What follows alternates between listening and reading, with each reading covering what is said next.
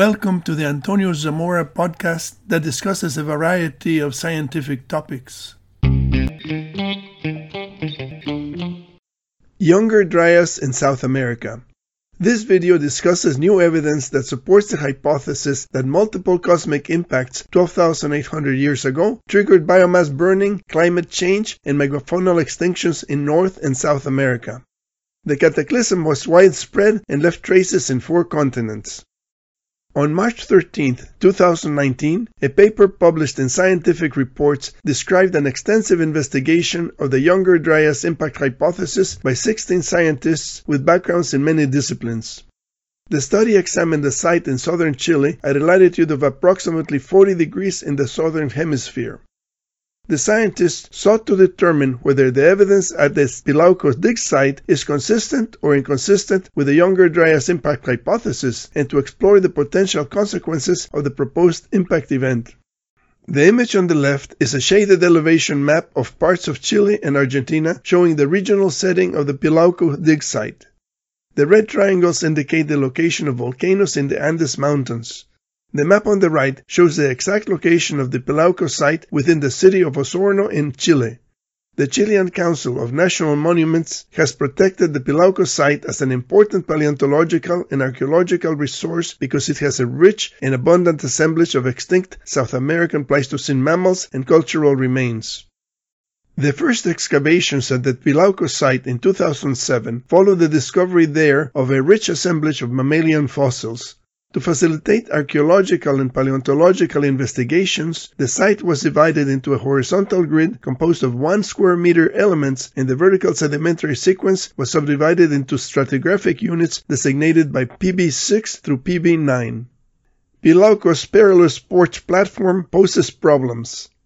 Steel beams appear to stabilize the foundation of the house adjacent to the dig site, but the soil under the back porch platform by the back door of the house has eroded, making the use of the porch dangerous. A dig site requires constant protection and maintenance because water, wind, and weeds can move material. This image shows water being pumped from one dig location into an adjacent pool. Vegetation also has to be kept in check because roots penetrate and disturb the layers of the soil. The strings that mark the horizontal grid are clearly visible. This image shows a photograph of the stratigraphic section of the west wall of the Pilauco site and the corresponding profile of grids 6 AD in the north and 10 AD in the south. The profile shows the abrupt contact between units PB8 and PB9. Young organic soil caps the sequence. The caption along the left vertical axis shows elevation above the site reference datum, and the caption along the right vertical axis shows the calibrated age. Once the researchers have a cross-section of the terrain, how do they know at what depth to explore? First, they need to take samples at different depths and obtain their dates. The graph on the left shows a Bayesian H-height model based on 16 radiocarbon dates. The horizontal axis has older dates to the left and younger dates to the right. The vertical axis has the elevation of the terrain. The plot of the dates on this graph produces the purple line. The vertical red dotted lines represent the age range of 12,835 to 12,735 calendar years before the present, which is the range for the proposed Younger Dryas impact event. The red dotted line intersects the purple line at an elevation of 550 centimeters. This is the layer that has to be explored. Bayesian analysis is used to produce robust statistical age models by calculating and comparing information relevant to dating, by identifying dates that are too young or too old, by evaluating clusters of dates, and overcoming some of the inherent biases of dating methods. In statistics, the standard deviation is a measure used to quantify the amount of variation of a set of data values. The Pilauco site had several types of microscopic spherules and fragments of impact, volcanic, and anthropogenic origin. The spherules were distinguished on the basis of their structure and chemical composition. The image on the left has iron-rich impact spherules that have distinctive dendritic surface texturing indicative of rapid quenching from melt temperatures above 1,450 degrees Celsius. The image on the right has calcium and silicon-rich basaltic volcanic spherules and basaltic glass fragments. Vesicular basaltic glass fragments are commonly found in all samples from the Pilauco site. These triangular diagrams describe the chemical composition of the spherules. The left bottom corner corresponds to pure iron oxide. The right bottom corner corresponds to pure silicon dioxide. The top corner corresponds to a combination of oxides of sodium, calcium, and manganese. Spherules containing iron and silicon with no sodium, calcium, or manganese are plotted along the bottom edge of the triangle. The marks in the middle of the triangle correspond to spherules containing equal amounts of all the components in all three corners of the triangle. These graphs show the changes in impact-related and environmental proxies according to elevation. The Younger-Dryas boundary shows peak concentrations of high-temperature impact spherules, chromium-rich spherules, and framboids. The term framboid is derived from the French word for raspberry, which describes the granular appearance of the structure under magnification. These charts show the stratigraphic distribution of megafaunal bones and dung fungi spores. The leftmost chart shows the occurrence of extinct megafaunal bones below but not above the Younger-Dryas boundary. The chart on the right corroborates the extinction by mapping the concentrations of spores of Sporormiella dung fungi.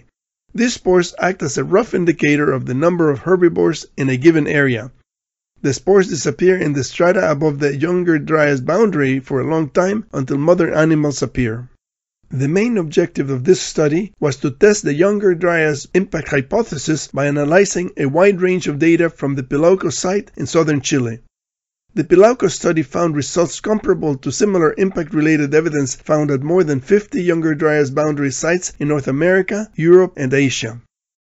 Identification of the Younger-Dryas boundary layer at Pilauco greatly expands the proposed proxy field to a distance equaling about 30% of Earth's circumference. Chromium-rich spherules are found in the Younger-Dryas boundary layer at Pilauco, but not found at the 50 other sites on 4 continents, suggesting that one or more local impacts or airbursts occurred in the chromium-rich basaltic terrain near Pilauco. In 2013, James Whitkey and 27 co-authors conducted one of the largest spherules investigations regarding spherules geochemistry, morphologies, origins, and processes of formation.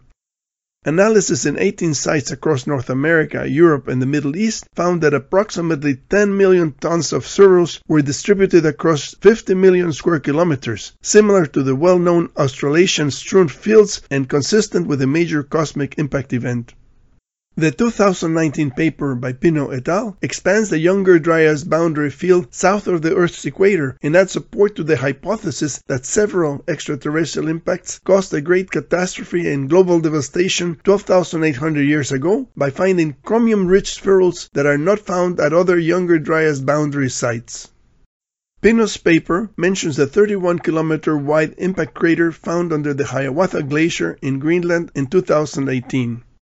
There has been speculation that the impact crater in Greenland may be associated with the onset of the cooling event 12,800 years ago, but the analysis of the ice layers of the Hiawatha Glacier indicates that the impact may have occurred during the Pleistocene between about 12,000 and 3 million years ago. Although the crater does not have a precise date, the potential age range of the impact event spans the Younger-Dryas onset. The mineral composition and the size of the crater indicate that the impact was most likely made by an iron meteorite at least 1 kilometer in diameter.